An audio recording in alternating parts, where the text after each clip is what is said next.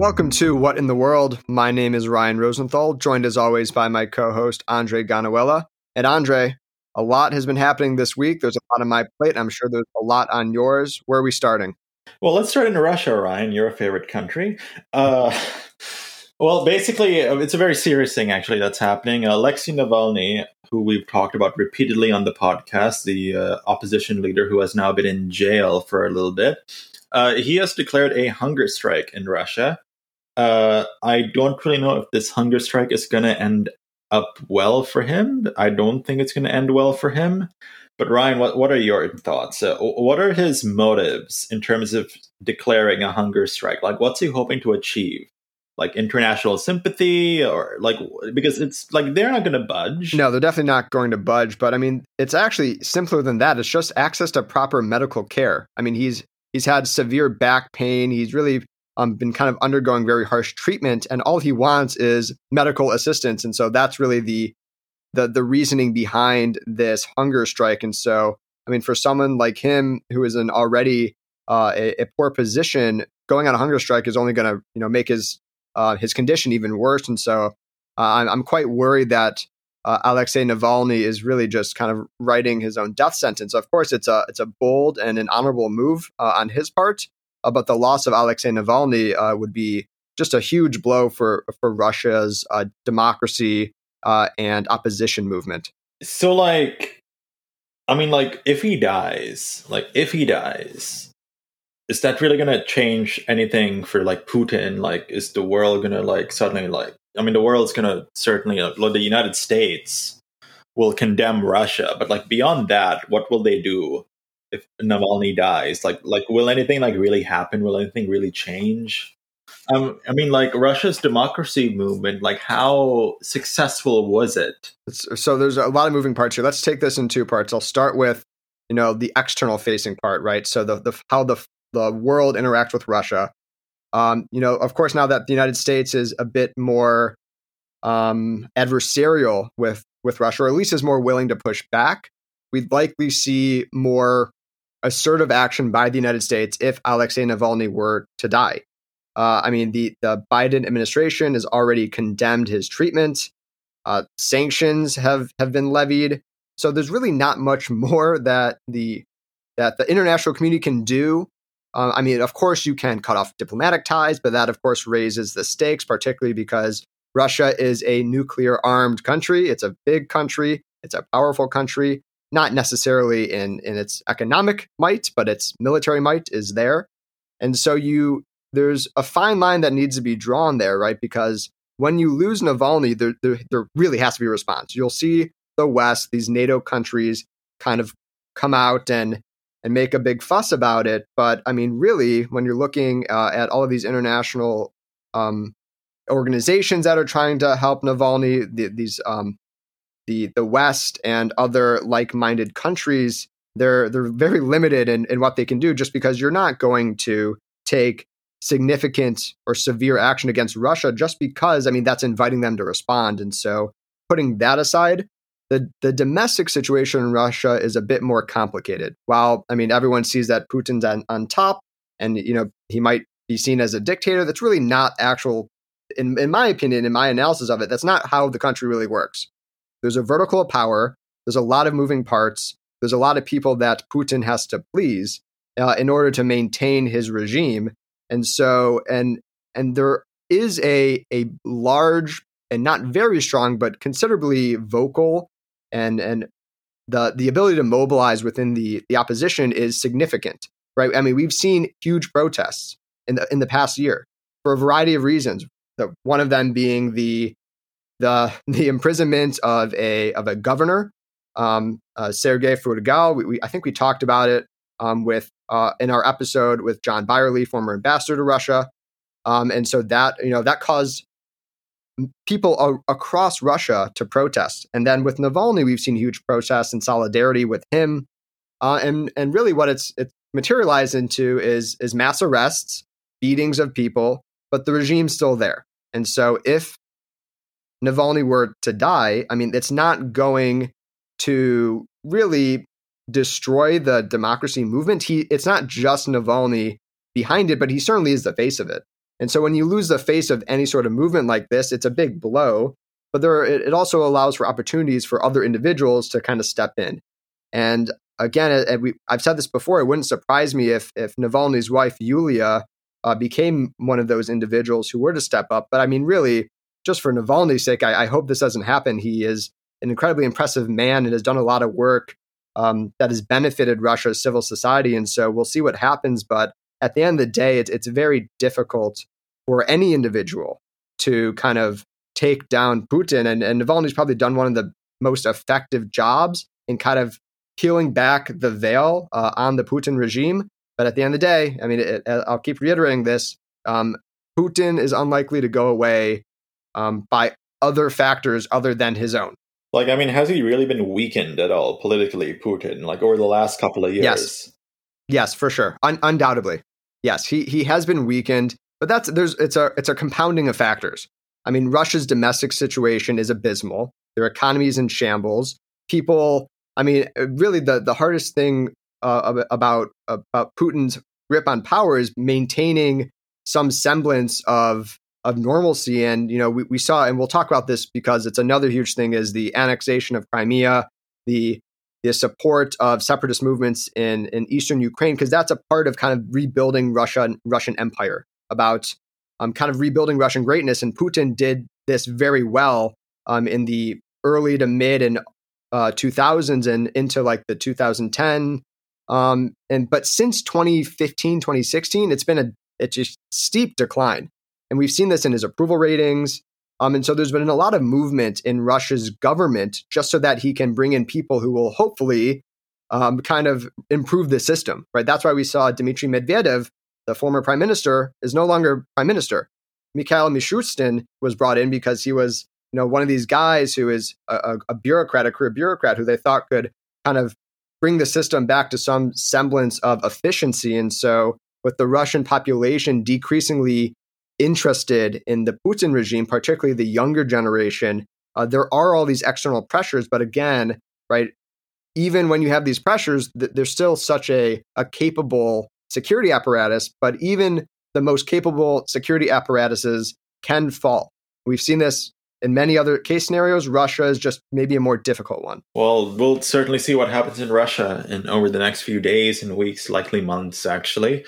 Anyway, Ryan, we actually didn't have What in the World last Friday, but we didn't get to talk about the outcome of the Israeli elections, which is likely the chance that there will be another election in Israel, because Netanyahu, yes, Likud won a plurality, not majority, plurality keyword of the seats in the Knesset, but they don't have a coalition to get a majority.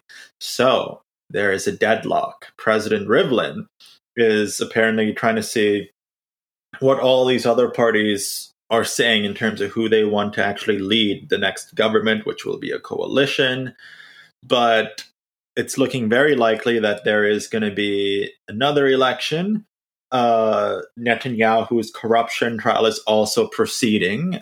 Prosecutors are going to be presenting evidence in that trial very soon. So certainly for Netanyahu, time is of the essence. I think when you don't, though, have a clear victor in the election, the prior prime minister will continue serving, so Netanyahu will still be prime minister.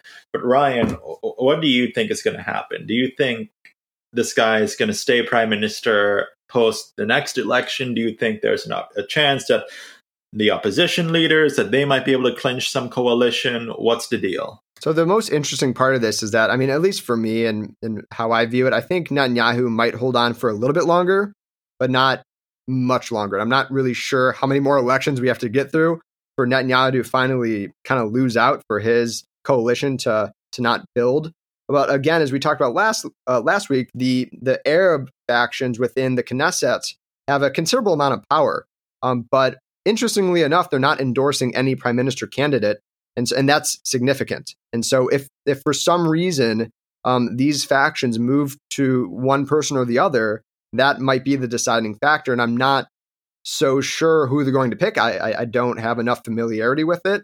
But it can certainly be the case that it's not Netanyahu. And then Netanyahu will be out, and then will certainly be going through with the actual trial of this anti-corruption investigation that for a variety of bribery charges.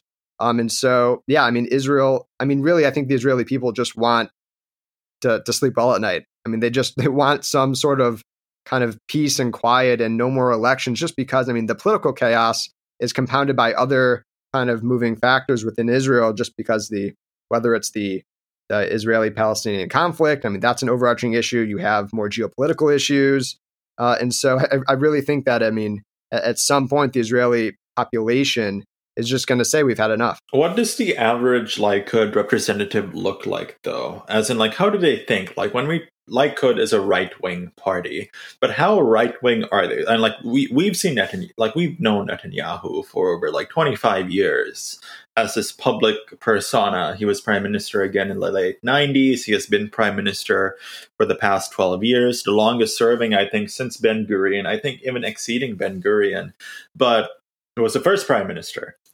But I mean, with that being said, it appears that Netanyahu has been pushed more right over the last few years, more so than he was, and he was already right wing.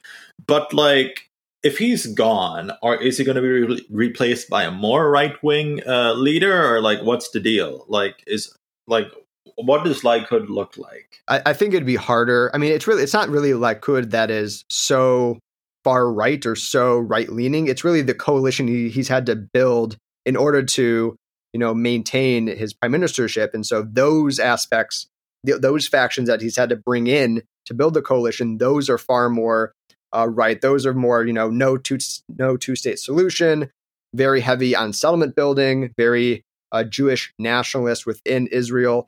And so if and maybe when Netanyahu goes, I'm almost positive we're going to see a shift to the left, just because. A shift to the left. I think so.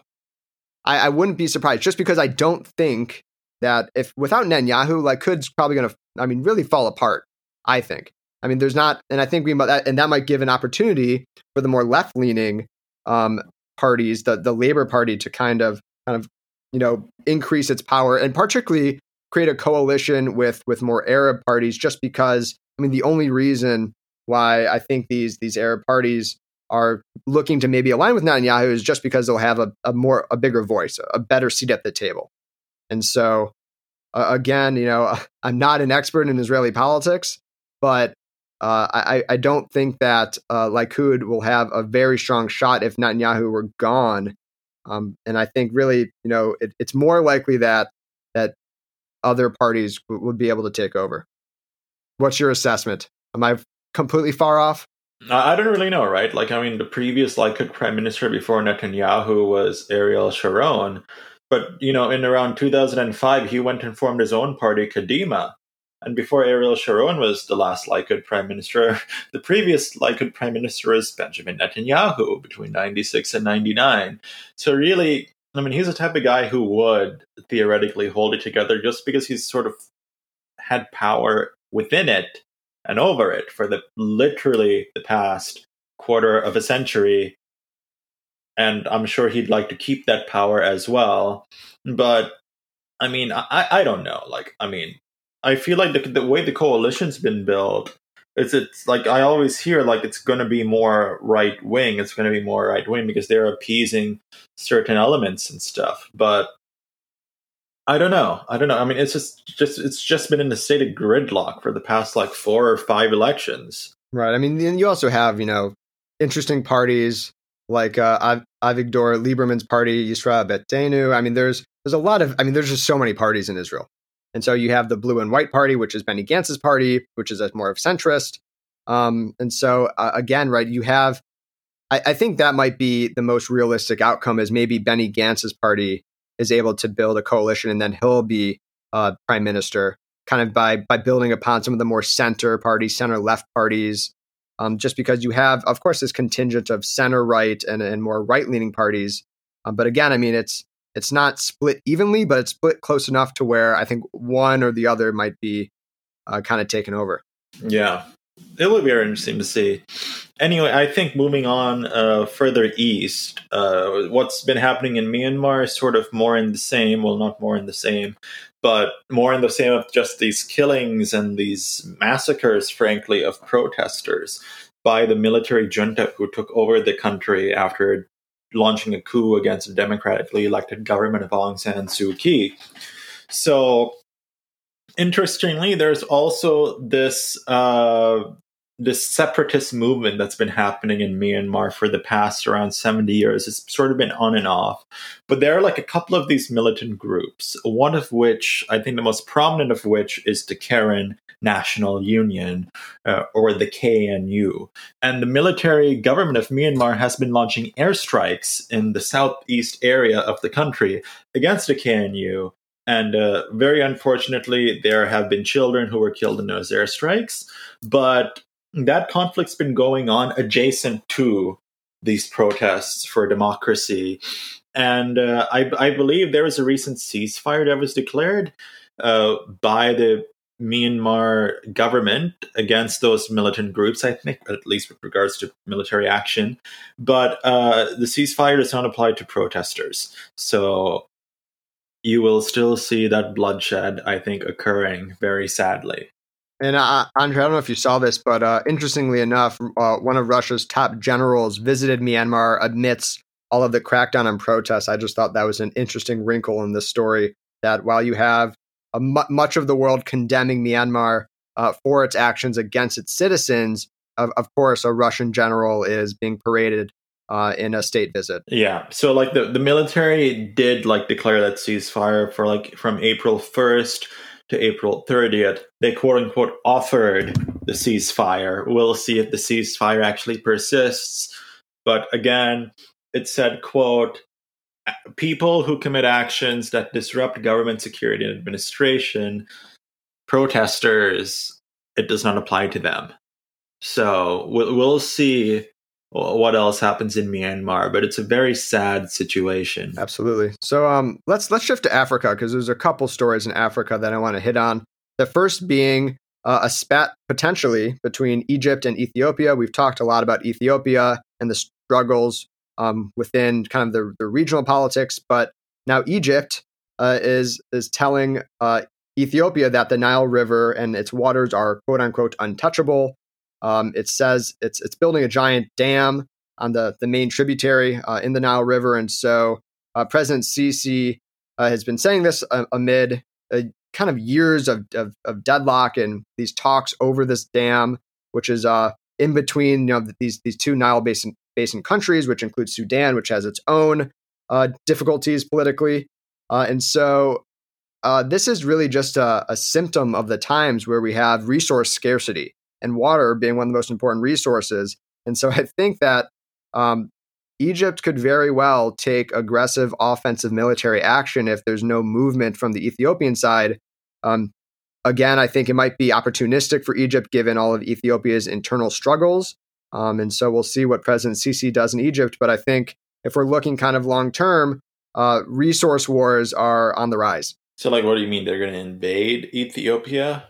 Not necessarily invade. That might be a bit far off, but they might take some sort of offensive military action to deter or dissuade Ethiopia's posture, right? To kind of get them to understand that this is not going to happen, right? I think, again, I mean, the other scenarios that I see are maybe like in India, where you have, the important river chains. I mean, around the world, we see kind of these little spats over resources. Water is one of them.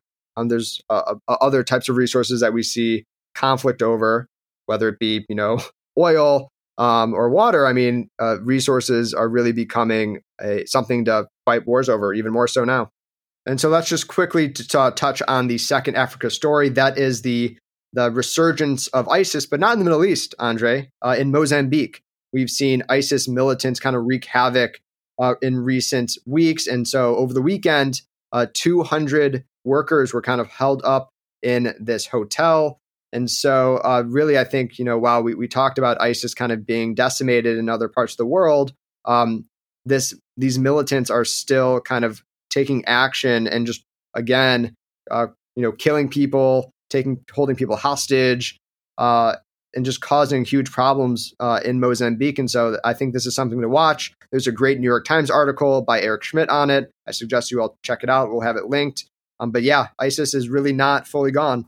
Yeah, certainly. And especially with the killing of the British contractor in Mozambique, it'll be sort of interesting to see what the British government may do about that. There's also some news, I think, with regards to the Philippines and China. Ryan, what's happening with the Philippines and China, actually?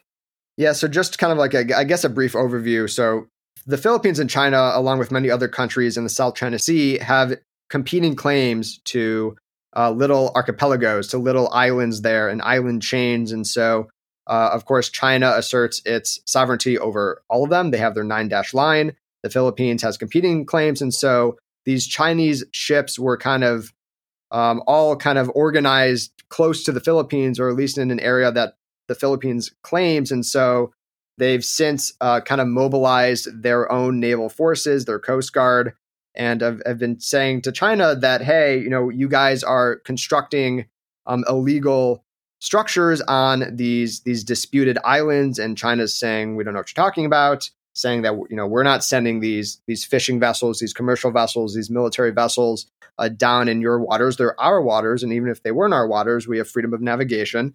And so, again, we've talked about the South China Sea a lot. It's an important hotspot. I think it's one of the ones to pay attention to, particularly because of these competing claims, and really just because China has the power dynamic is such that China has all the power, and the only country there that could maybe stand up to China is the United States. And the United States has and does conduct freedom of navigation operations in the region. We talked about this with Admiral Stavridis in that episode. And so, the Philippines is making a stand. They actually won their case against China in international court, and China's just been ignoring that ruling, but nonetheless, they did win. Yeah, freedom of navigation is going to be a big issue. We've seen this issue pop up with China numerous times repeatedly over the last decade. Many countries, the Philippines, Japan, many along the South China Sea, many along the East China Sea, have been very worried about this, the creation of these artificial islands, the creation of these artificial structures by China. So this is just the latest in that sort of long-running journey, those long-running developments, and so on. All right. Well, I have one more story on my plate, unless you have something else on yours. Nope. All right. Well, we'll close out with how we started with Russia. And so, in the past couple of days, Russia has been mobilizing troops on Ukraine's easternmost border. They've been sending personnel and military equipment to Crimea, which has been annexed illegally by Russia. And so Ukrainian President Volodymyr Zelensky has said, hey, this is a provocation. Russia's being more aggressive. Russia's just saying, hey, we're responding to the aggression of Ukraine. We're just, sending our personnel as we can do. It's an internal matter. And so the NATO has convened an emergency session. The United States has condemned such action.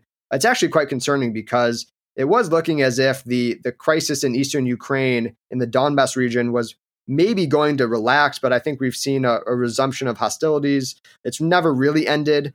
It's a very complicated but very interesting issue, and so we don't have a lot of time to dig into it today. But I suggest you all take a look at that, just because it could very well be that Russia is going to support the separatist movements in the Donetsk and Luhansk regions of Ukraine, which will really just cause Ukraine to just submerge into chaos. Yeah, and we'll have more about that issue next week, depending, of course, on the developments that take place. Folks, I think that's it for us.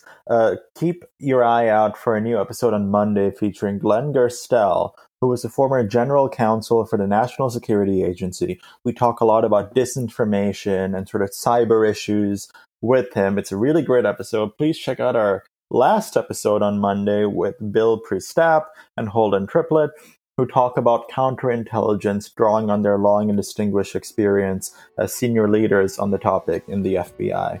But that's it for us. We'll see you soon. Thank you. Bye.